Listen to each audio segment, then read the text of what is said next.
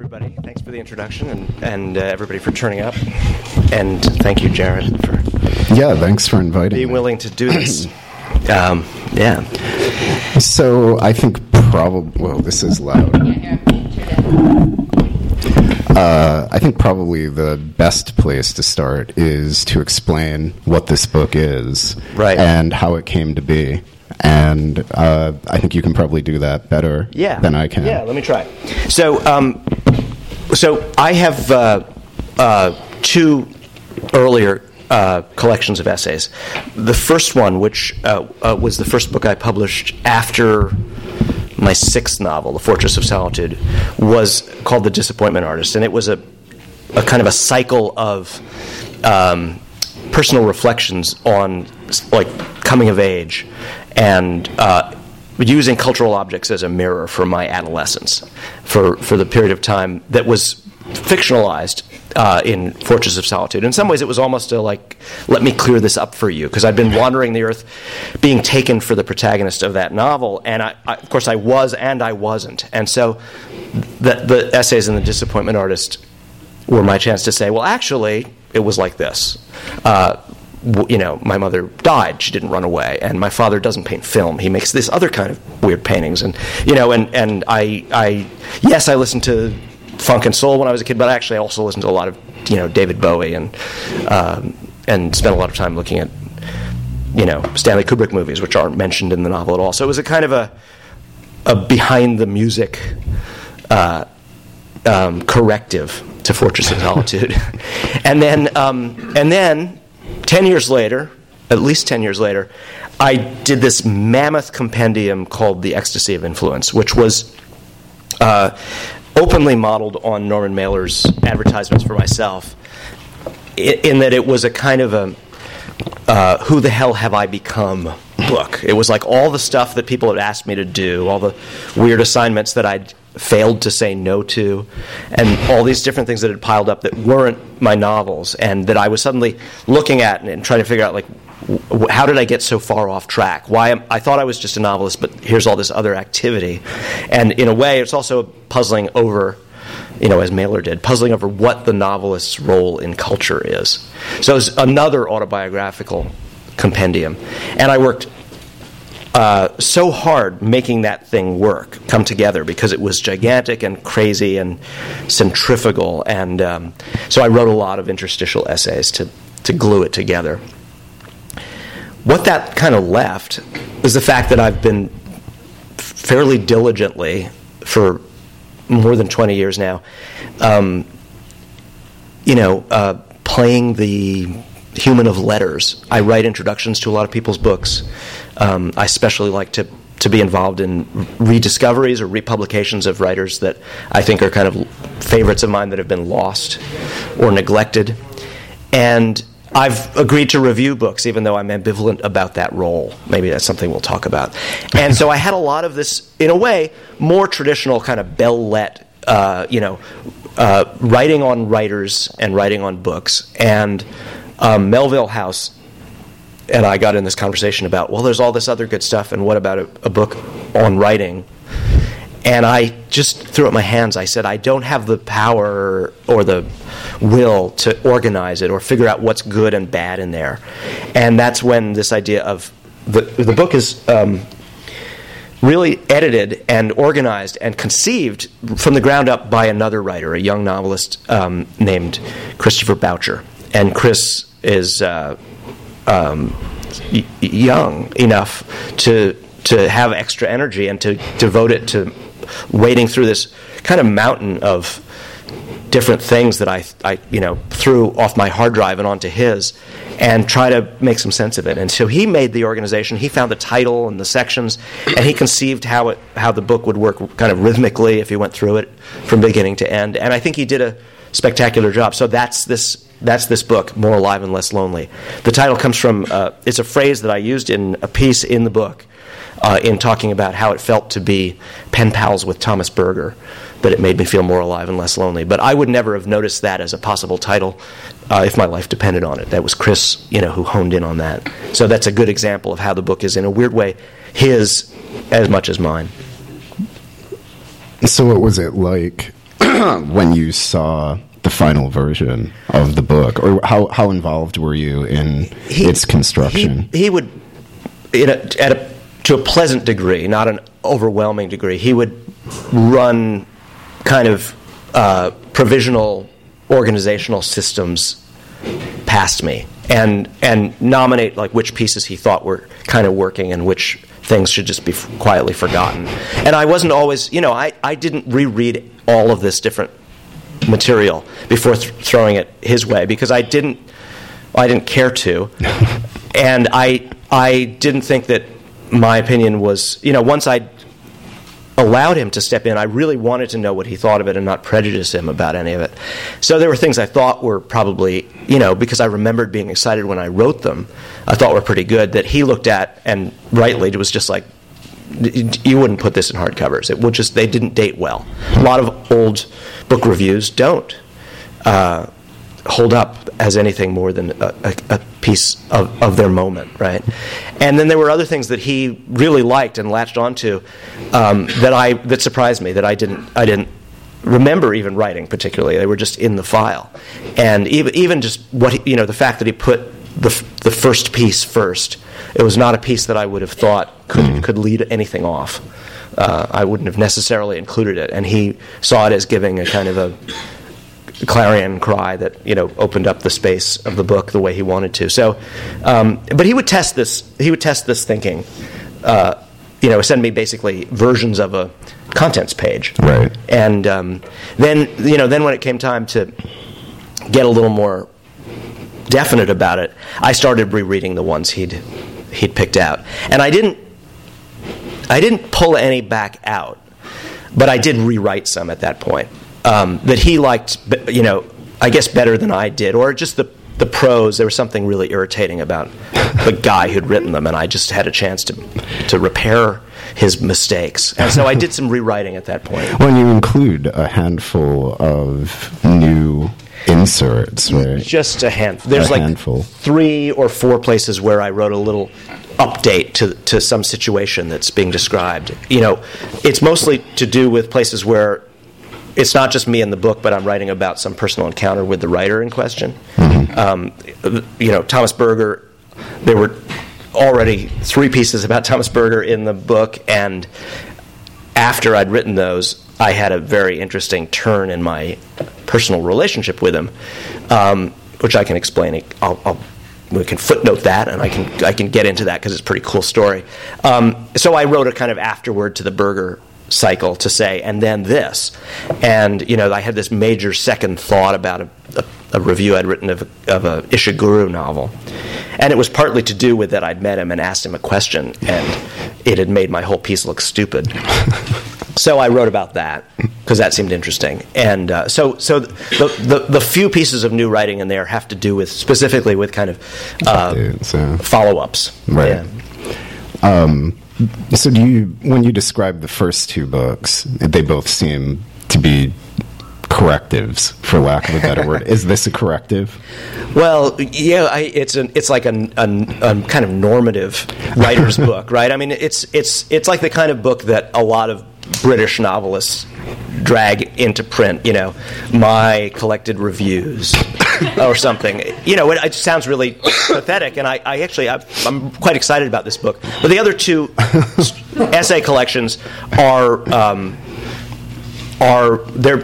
they arise. You're right. They arise from a kind of personal torment in a way, like a novel does, and they're in this like argument about self and world, whereas this is really an account of, hey, I've been like I say, a human of letters for a while now, and I think some of my writings in that mode are pretty good, and this young man is going to tell you that they're extraordinary, and that's great. So it's different in that way, but it's really odd. It's funny because you could say it's the most conventional of the 3 books of essays, but on the other hand, it's really weird to have someone edit. I'm not even an old writer. I'm a middle-aged writer. Usually this is done for dead people. Right. So the fact that he intervened on my behalf makes it, again, a kind of unusual book. Right. Well, and I think that probably speaks to something that I think has been running throughout your public face for the duration that it's been there, which you are very much a writer concerned with other writers. And I have a theory, actually, that this is what saved you. And that this is I think it has saved that me. this is why you're not really terrible in a way that only somewhat terrible. Well, no, but you're not terrible at all. Thank you. But no, there's a thing that happens to writers in the U.S. in particular who get to the level of achievement that you've gotten to, where the thing that becomes the most interesting to them is the image in the mirror. And you can see it infecting their books. And I don't think that's happened with you. And I also think it's because you've always been there writing about other people. I mean, I remember when I first heard about you, it was directly in relationship to Philip K. Dick. Who, that's its own very long story. It's a huge chapter of in the life of my attention is just following that guy and his posthumous career around, for sure. Yeah, and I think that's what probably would make this book different than the posthumous collection of an English novelist writing snide reviews for the Times, is that you have a very different relationship to this stuff. Well, I mean, if I could supply the word, it's a fanish book. Right. It's a book of unrepentant, enthusiasms and kind of permanent amateur status. When I'm asked to review or to present another person's book by writing an introduction or something to it, I don't think I come at it like from a pedestal or professorial kind of stance. It's more sort of like, wow, how do I find myself here each time? And the answer is that I must have been gushing about this person's work in some interview or something, which is why they knew to ask me to write the introduction. And so I guess I'll just say, why I'm fascinated by them, and try to work it out in front of you. So it's fanish writing in that sense. Right. Yeah. So I think that leads into a question, which is, how have you maintained your enthusiasm? Because the more that I'm around publishing, the less that I want to be around books. And you have been around publishing in a way that very few people get the opportunity to, and you seem to be able to maintain an enthusiasm indefinitely. Well, I've been published a lot, so that's a way of being around publishing. But I have a precursor relationship to books, which is I was a bookseller, but not a new bookseller. I worked in used bookstores a lot. And that still, to me, is the place that I go to restore my orientation, I guess, and enthusiasm, is thinking that books and publishing are two very different things. And, in fact, booksellers of the kind that I aligned myself with, the kind of old grumpy men in New York who would basically tolerate me being in their shop, sweeping up the chewing gum wrappers and the spent cigar butts in return for my going out with armloads of old books that probably no one wanted anyway. This world was a realm of people who were sure that they knew what mattered much more than a publisher did. People who were aficionados, book hounds, collectors, readers of secret literatures of various kinds, always having some kind of, in a way it's like obnoxious, record store clerks or something who always have a cooler record. Oh, you like that one? Well, actually, this EP was much better. But this ethos of personalizing it through this, consuming, passionate hunger for it, where the out of print and the obscure and the arcane is, probably where the action is, just made me, it inoculated me, I guess, against what I encountered in publishing. Right. And, one of the funny things is you work in used bookstores, you understand that these books have this crazy life cycle. They're this moment. I mean, this is a great store, and some things stay here a long time, and it represents a nice, relatively layered view of of literature or the life of the mind. Most used bookstores are like, it's like an infomercial. It's just like a front with nothing behind it. It's just the stuff that's on the front tables and then will get returned.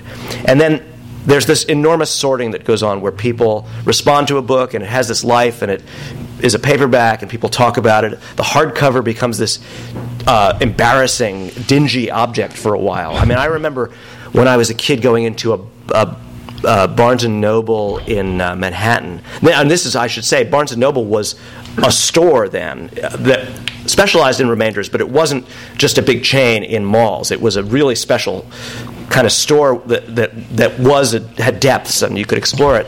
But they also had these remainders that were like the problem books, like somebody had returned 10,000 copies of something and they were just going to stack them up and they were books for $1. And I remember seeing Don DeLillo's, first editions of Don DeLillo's The Names stacked up as a book for $1 at the Barnes & Noble in Manhattan. Now that's, one of the great novels of the post-war American canon, and also now a nice collectible first edition. But at that moment, it was in this like place in its life as an object that was just, it was just like, maybe they would give you $1 if you took them all away. It was such a problem. It was just a failed artifact. But that's only a moment in its life cycle, and then it would trickle into used bookstores, and we might price it at $5 or $6, and then someone might notice that people were beginning to cotton on to how special it was, and someone would say, that's a first of a DeLillo. Let's send it upstairs and mark it at $50, and the next thing you know, someone's going to pay that $50 because they can't find it. So I just saw this as this weird ecology, and I would, most of what I loved most dearly, Philip K. Dick to begin with, and Charles Willeford, and Shirley Jackson, was out of print when I fell in love with it. Whole careers just in the gutter. And so I thought, my first thought was, how do I write a book that goes into that space right away? Because that's where things I cherish will live. And I took this joke to such an extreme that when my first novel was finally acquired by a New York publisher, I insisted that they paint a trompe l'oeil tattered paperback jacket on it so it would look like a used paperback book, which resulted in people opening the cartons at certain bookstores and thinking it was damaged and returning it to the publisher. That's a real thing that happened. Because I'd been so adamant that it should look like a used book. I didn't want to publish a new book. It seemed obnoxious to me.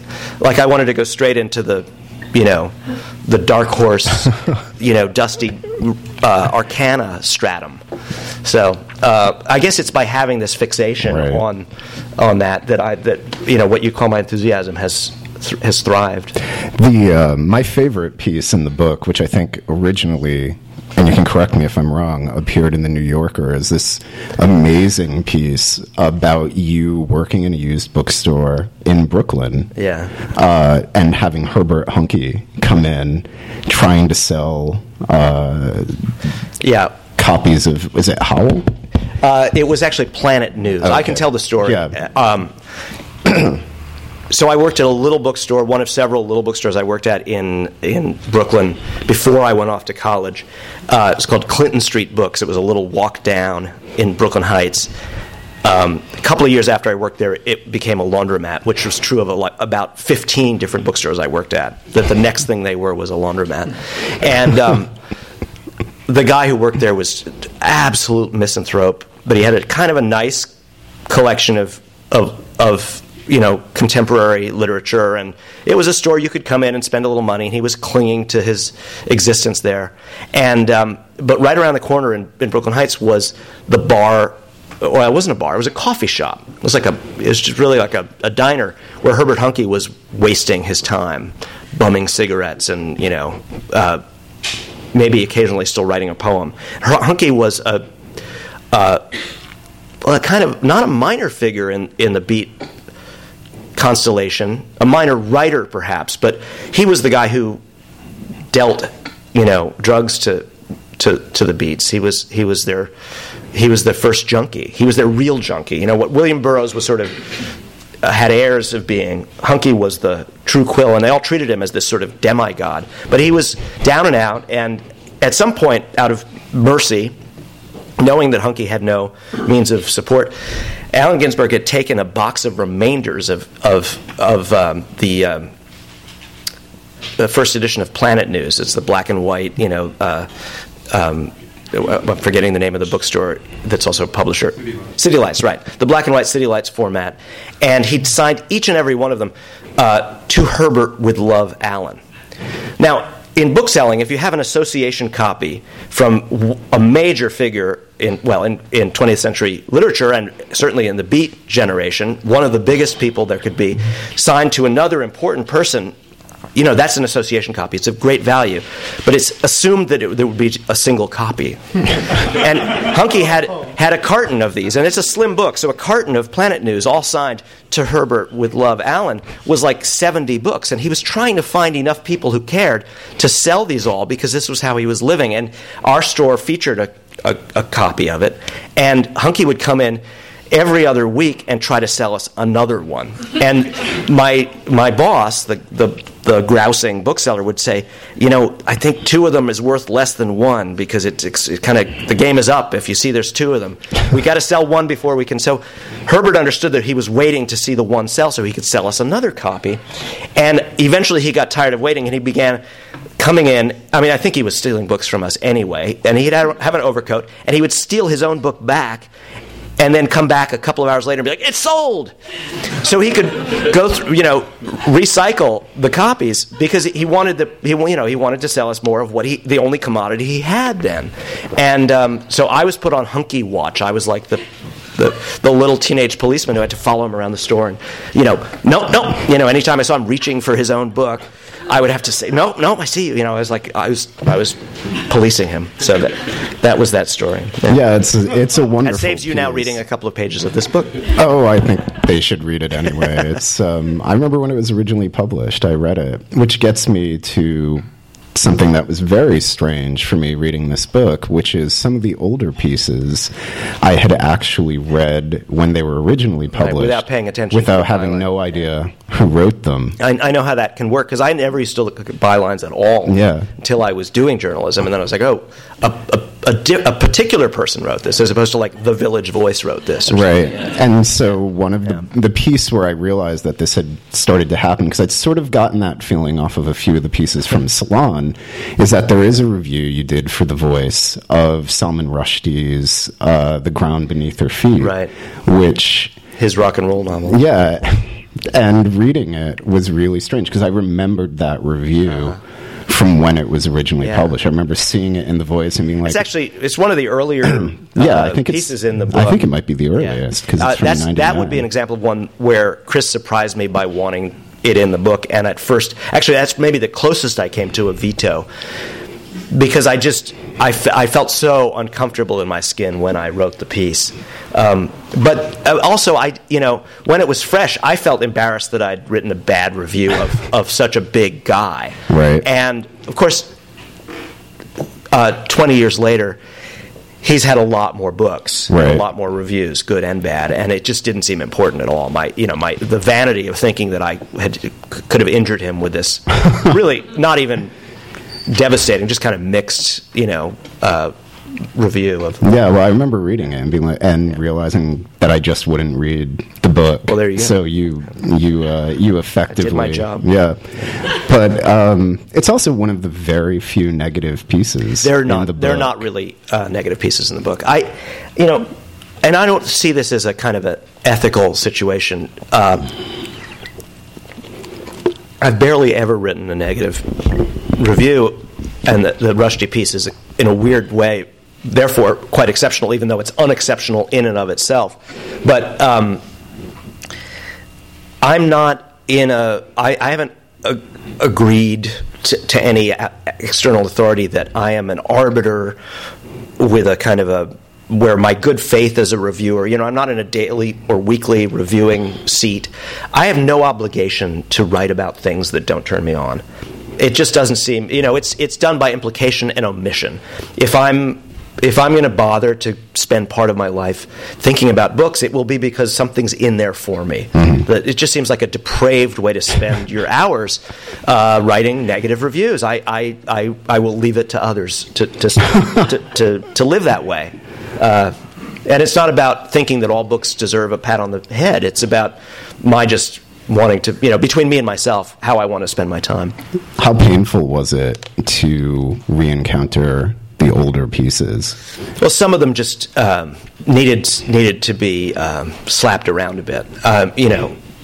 I was very tight early on. It's mostly that they seem excessively formal and kind of they do, actually, puffy and pretentious or something. And so I tried to just walk them back from my overcompensating. I'm an autodidact, so I was an overcompensating autodidact. Actually, when Chris asked me what I wanted to title the collection, I suggested that.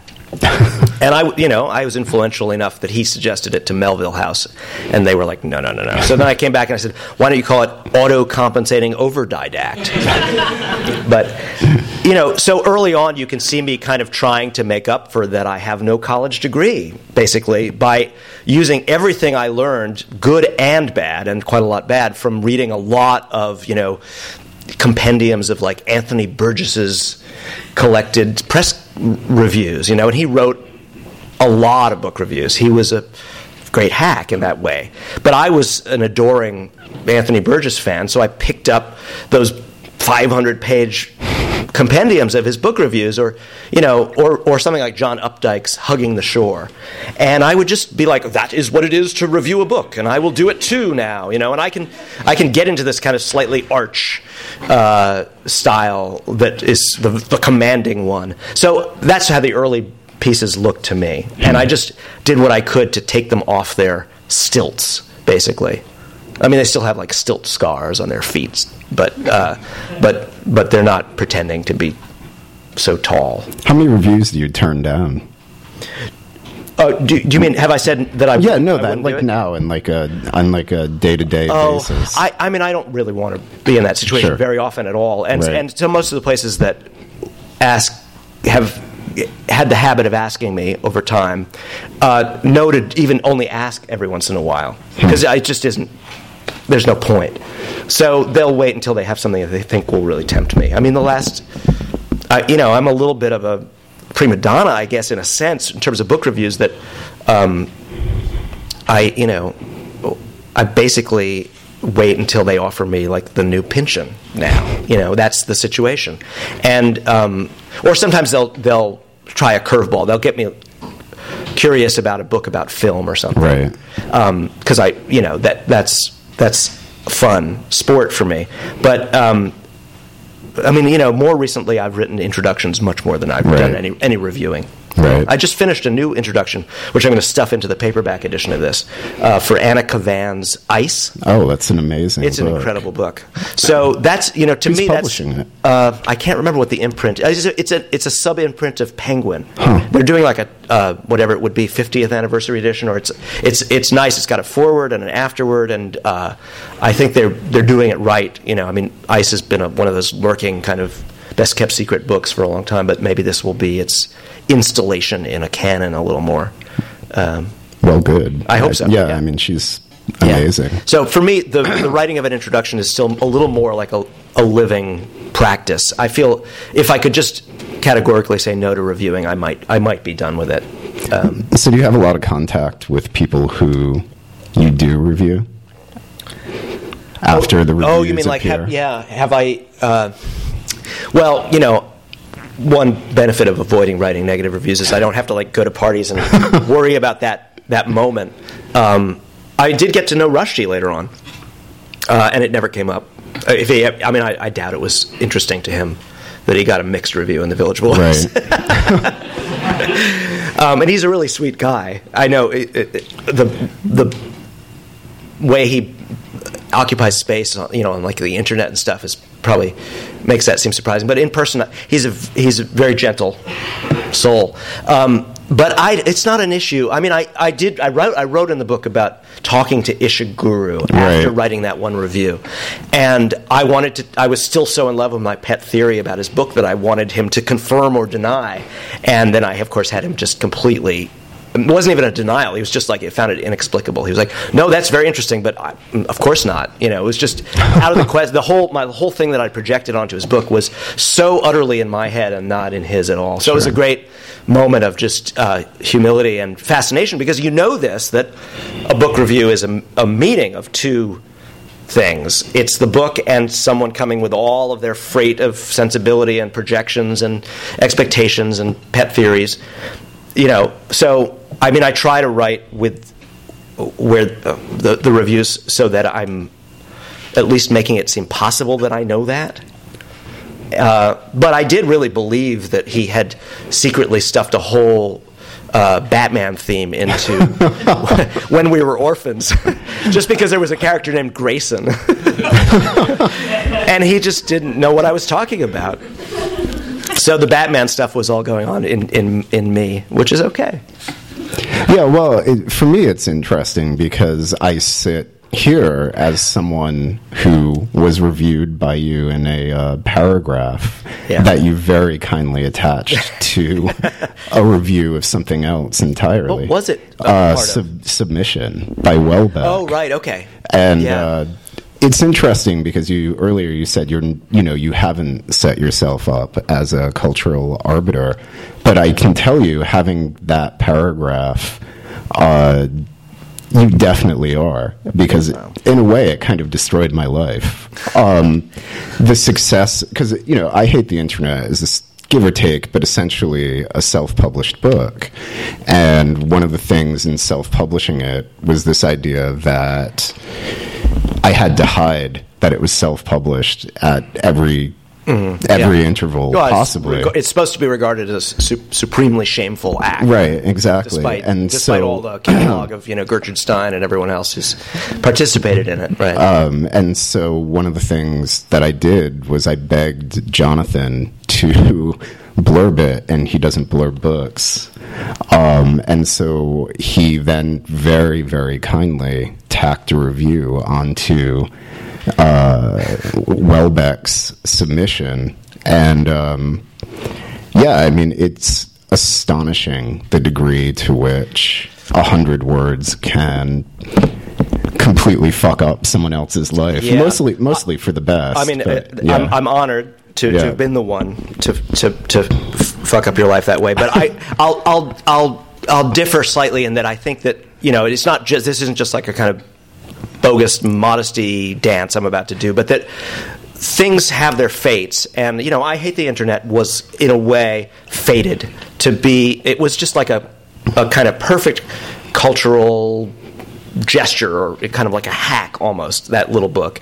And there was going to be some, what's the word, like an envoy. Somebody was going to come and blow the little trumpet that just made it all possible for it to achieve its fate or enjoy its fate. Right. And I happened to step into the stream and be the one who blew that little trumpet that just served as everyone's passport, that said, it's not your imagination, this is really cool. And if it hadn't been me, it would have been someone else, because I think the book simply had that fate, and I just participated in that. Well, I disagree. But I think this book speaks to that a lot, which is the association, the sort of that fanish quality that you have means that when it did arrive, when that blurb with that review on the back of it, it was a genuine thing.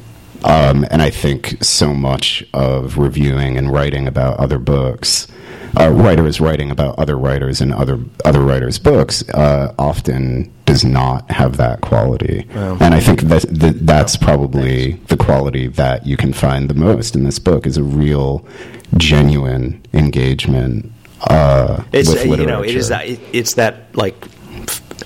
I think fandom is the best term for it. I think that in a world of commerce, the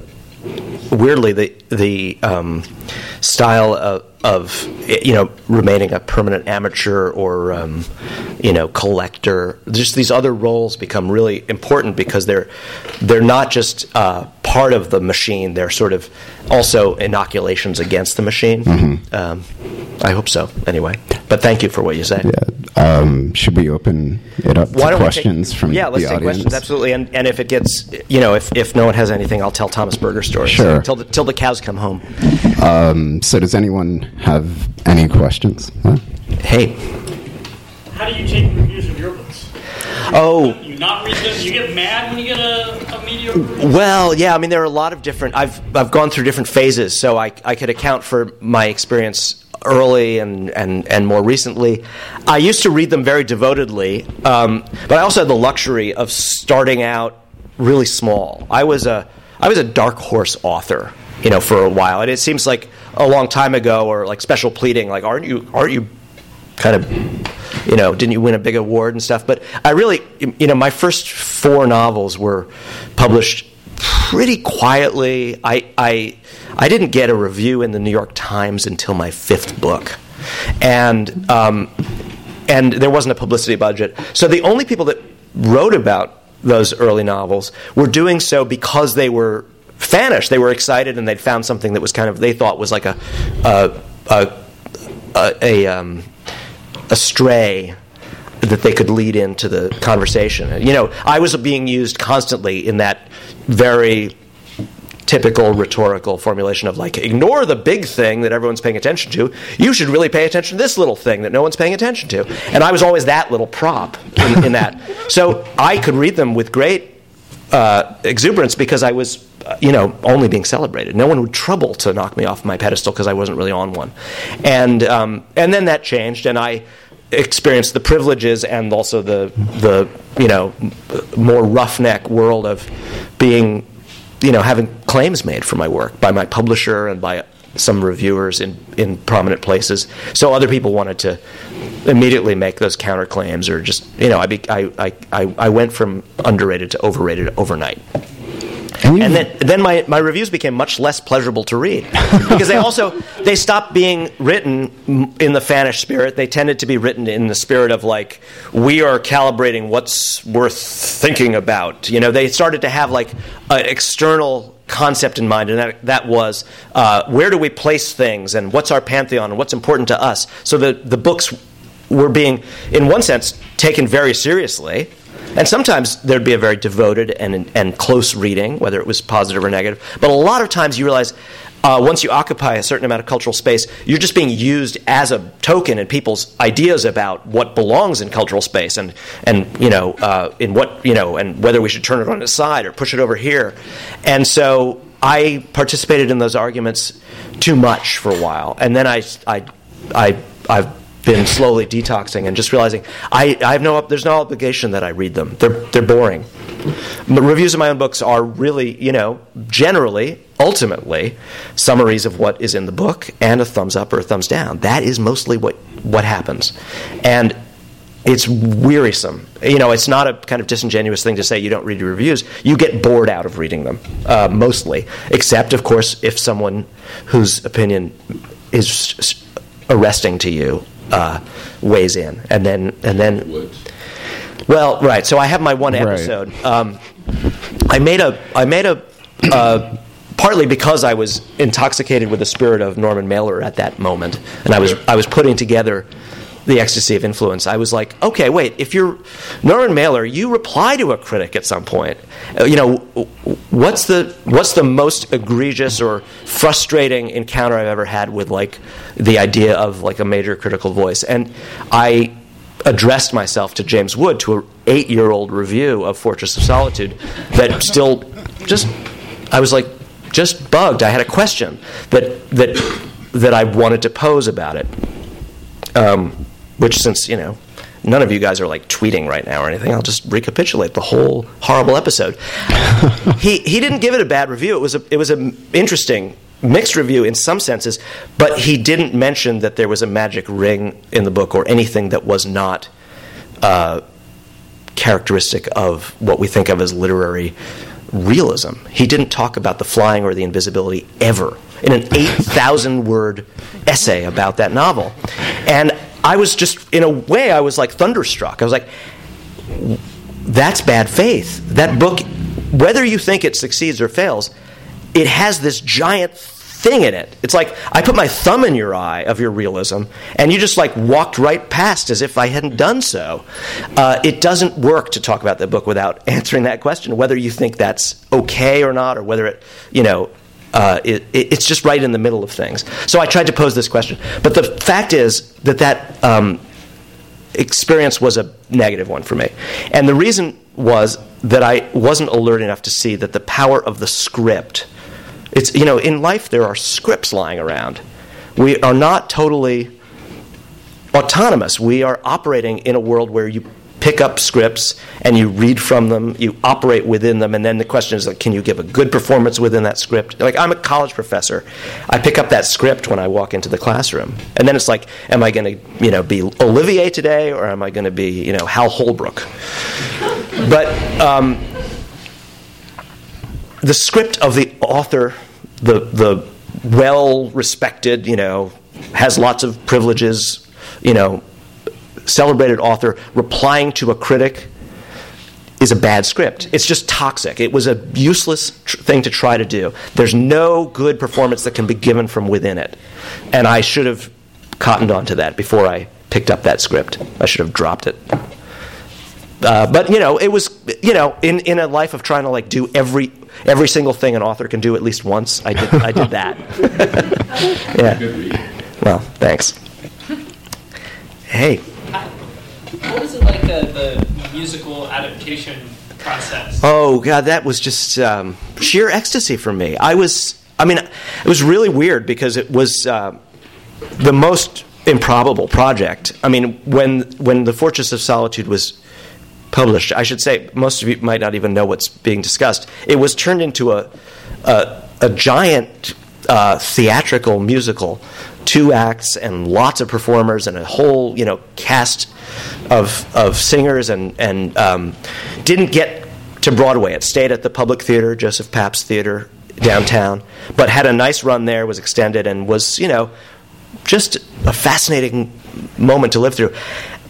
When the novel was published, it was optioned for film, and that was the primary conversation. And this weird other thing happened, which was that this theatrical director, Daniel Auken, asked if he could try to develop it for a musical. And I was so amused, and I liked Daniel very much when I met him, that I just kind of fought for this strange right to be partitioned from the film rights, which is not usually done, to allow them to try to make the musical. But everyone just thought it was a kind of an indulgence that I'd done so, and was instead wanting to talk about who was going to direct the film. And, come whatever it was, 15 years later, or 12 years later, the film projects all died away, and this succeeded in happening. And I'm not a musical... I don't see a lot of musical theater. I never did when I was younger. I mean, I think I saw The Wiz and Sweeney Todd as a kid. So it was not a form I knew anything about. Also, we would watch the movie of West Side Story on TV every year, like it was The Wizard of Oz. I like movie musicals, but I didn't even know what to. I couldn't make any contribution to this effort. Daniel and his the brilliant composer Michael Friedman, who made the songs, and that really in a musical, it's the composer who's the central auteur. That's the real heart of the creative gesture.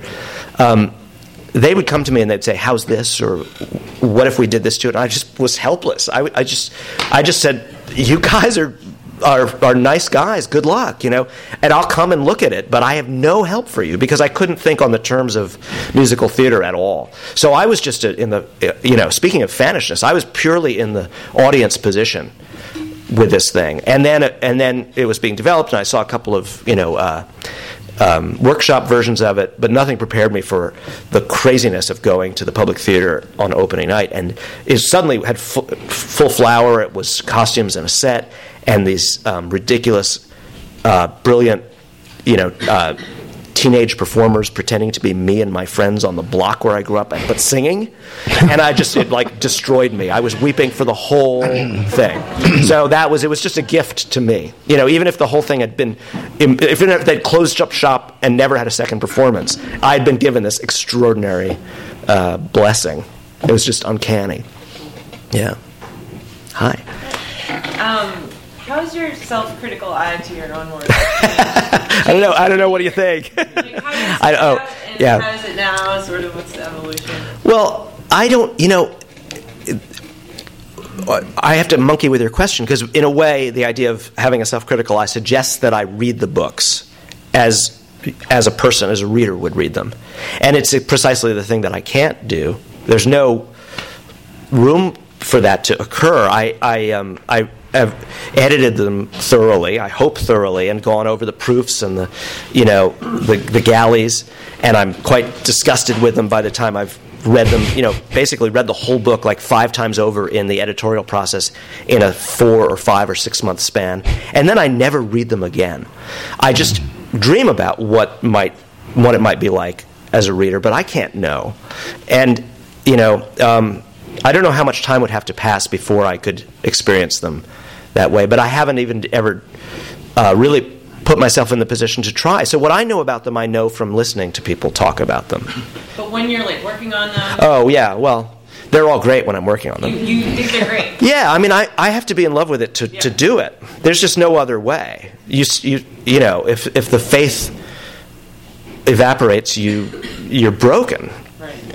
You don't know this, but you're arbitrating a debate between Oh, really? So I want to make sure you don't just make her win.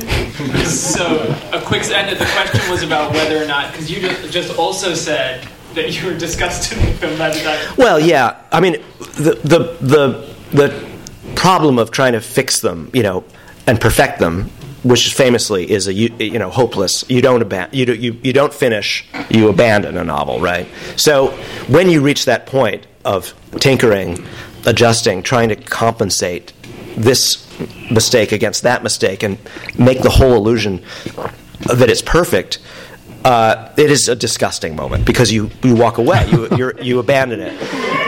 But in the composition of the book, you have to be enchanted, and in a sense, be your own most delirious reader. What will these characters do next? And what brilliant turn of phrase will this implicit author named Jonathan Lethem commandingly lay before me next? You have to kind of be in love with the whole project and feel that it's your best thing yet. And I don't really know any other way to go about it. I'm writing one now that's clearly the best thing I've ever read. Hey, Will. Hey. So, kind of as usual, when I listen to you or read you, I have a lot of questions in my head or ideas, and I'm hazard being obnoxious. I'm going to lay 4 of them on you. You can answer any one of them or what they do to you. But when I first met you, we were working in the bookstore together. Everybody was kind of jockeying, pushing books at each other. It's your bona fides and it's like your hip quotients. And you were really strange because you were pushing stuff at me that was out of the canon, that was out of the normal beams of hip, like Bernard Wolfe. Mm-hmm. And it wasn't just Bernard Wolfe. You weren't giving me Limbo. You were giving me his obscure stuff and giving me his autobiography, and there was this passion in you championing him. I remember clearly you showing me his other books, and you always had this kind of passion for the underdog, the loser, the forgotten, the marginal, which seems like for an ambitious novelist is an odd thing. So one question is, where did that start? And then when I was editor of Frisco, and your career was just starting, and we commissioned an essay from you, and I was like a total asshole. I was out of my depth, and so I was compensating by being overbearing. And I remember editing your thing, and I put so many edits in it, you just backed off and said, and I still remember you saying this, Will, I deal with plots and novels and characters. I'll never be an essayist. So the other question too is, when did you decide to be? And in what you said about the clarion call, this little clarion call, and you said, I didn't get a review in the New York Times for my fourth book, but I remember when Gun with Occasional Music finally came out, and I walked into Moe's, and it was a week that Kurt Cobain had killed himself, and you threw this Newsweek thing, and you said, have you seen this? And I was like, yeah, that's terrible, man. It's, still grieving. And you're like, yeah, but I mean this. And then you flip to a half-page review of Gun with Occasional Music, but what you said was, my 15 minutes are ticking. And I thought that was such an extraordinary line when you uttered it, that kind of humility. I mean, you're my pal, and I realized first-time sci-fi novelists don't get half-page raves in Newsweek. And I sensed it as a clarion call, even then, like, you have a destiny.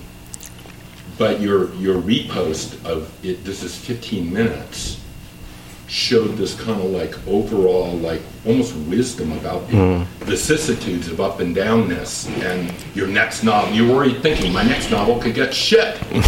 And this is like a kid. So did you sense that as a clarion call? Has there been a point in your career where you felt like the winds of destiny was in you as a writer? Well, there's different things. There's how you feel about,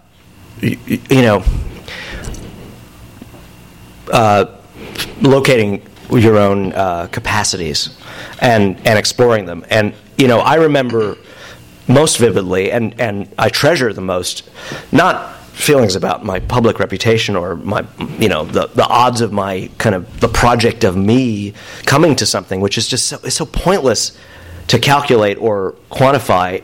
It's really unattractive, and also happens to it doesn't work. You can't do it. But what I remember and what matters to me is the feeling of, wait, I can do more. I can do something else. Like when I was writing Motherless Brooklyn, I was really excited. I felt like I'd catalyzed my language in a different way. But I also, halfway through it, I'd written some things that were inklings in that book about my relationship to Brooklyn and growing up there and going to public school that book couldn't be a container for. And I just could feel the presence of the Fortress of Solitude situated kind of just in a slot right behind Motherless Brooklyn. It made me write Motherless Brooklyn really fast, because I was like, I'm going to blow my own mind with what I can do next. I just felt that. And that was a combination of, that I put myself in that position through diligence and abiding with my own material and my own purposes. But also that just, like, sometimes you get lucky. And I'd moved back to New York City at that time, and I was in a state of stimulation in relationship to the city streets. And you just want to, like, open that occasion as wide as you can and make it, live inside that. And that's, then that can be more than 15 minutes. That could be a lifetime of trying to find things inside your relationship to the work that you hadn't, you'd only barely tasted or glimpsed before. That just seems like the much more important feature of it. But yeah, the underdog stuff is probably partly just to do with growing up in such a particular, multiple level exile. My parents were disappointed radicals, really communists. They didn't call it that. And New York City was, it's really hard to remember just how bad things had gotten, but it was like a city that was understood to be like too bad about New York. That was once a kind of great place. And we were living in the margin of the margin by living in this part of Brooklyn that was redlined. It was just, it was not even, they wouldn't loan you money to buy a house there because they saw that as a bad bet. And my father was an unfamous painter. So I saw the life of the arts up close as one of fundamentally, axiomatically, disappointment, because your parents are, they're the constellation that you live under. So, and then that was cool. I found out that I liked a lot of writing that no one cared about. So I can orient myself in probably a healthy, it's partly like, you can't fire me, I quit. I'll be Bernard Wolfe. Maybe some kid in a bookstore will find me someday. That seemed really like a perfectly good way to approach my desire to be a creator. So I think that's probably the answer to that. Yeah. I don't know how we're doing on time. I think we should probably do one more question. Yeah, okay. And then you can... Let's have this be one more. Do you always finish? And what's the most extraordinary thing that's happened to you in the process, during the process of the book? Does anything stick out? Okay. Well, I do always finish. That's the easy part of your question. I've never started a novel without bringing it to a completion, including the one I wrote when I was 15. That's well, it's not even bad. It's just it's written by a 15-year-old, and then the one that I wrote starting when I was 19 and finished when I was 22, which is actively bad. But I knew and I didn't know, but I definitely had to finish it to deliver myself of what it was there to do and to teach me, and to think about the hardest thing in the novel writing game, which is how do they end. And even making a bad one end is an accomplishment, because that's the really hard part. So I might as well practice it if I've gotten this far, I'm sorry, the difficult part of your question was... Yeah, right. The most extraordinary thing that's happened to me in the process... Well, I did just describe that feeling of kind of Fortress of Solitude announcing itself to me in the middle of writing Motherless Brooklyn. That was pretty special. But I don't know what could rival that. I mean, Chronic City came to me genuinely as a whole vision during a 48-hour walk on a rainforest trail in New Zealand, and it was like I could not stop imagining a book about a giant tiger in Manhattan, and every part of it was just like a landscape illuminated as if by a strobe, and I just had to look at all of it as quickly as I could before the strobe light closed, and then I just wrote it down. That was how I wrote that book. Was I just wrote down that vision that was handed to me in New Zealand. So that was the most Philip K. Dick-like experience for sure. Yeah. Thank you for the questions and for all your attention so much. Yeah, thank you. Jarett, thank you so much. No, of course.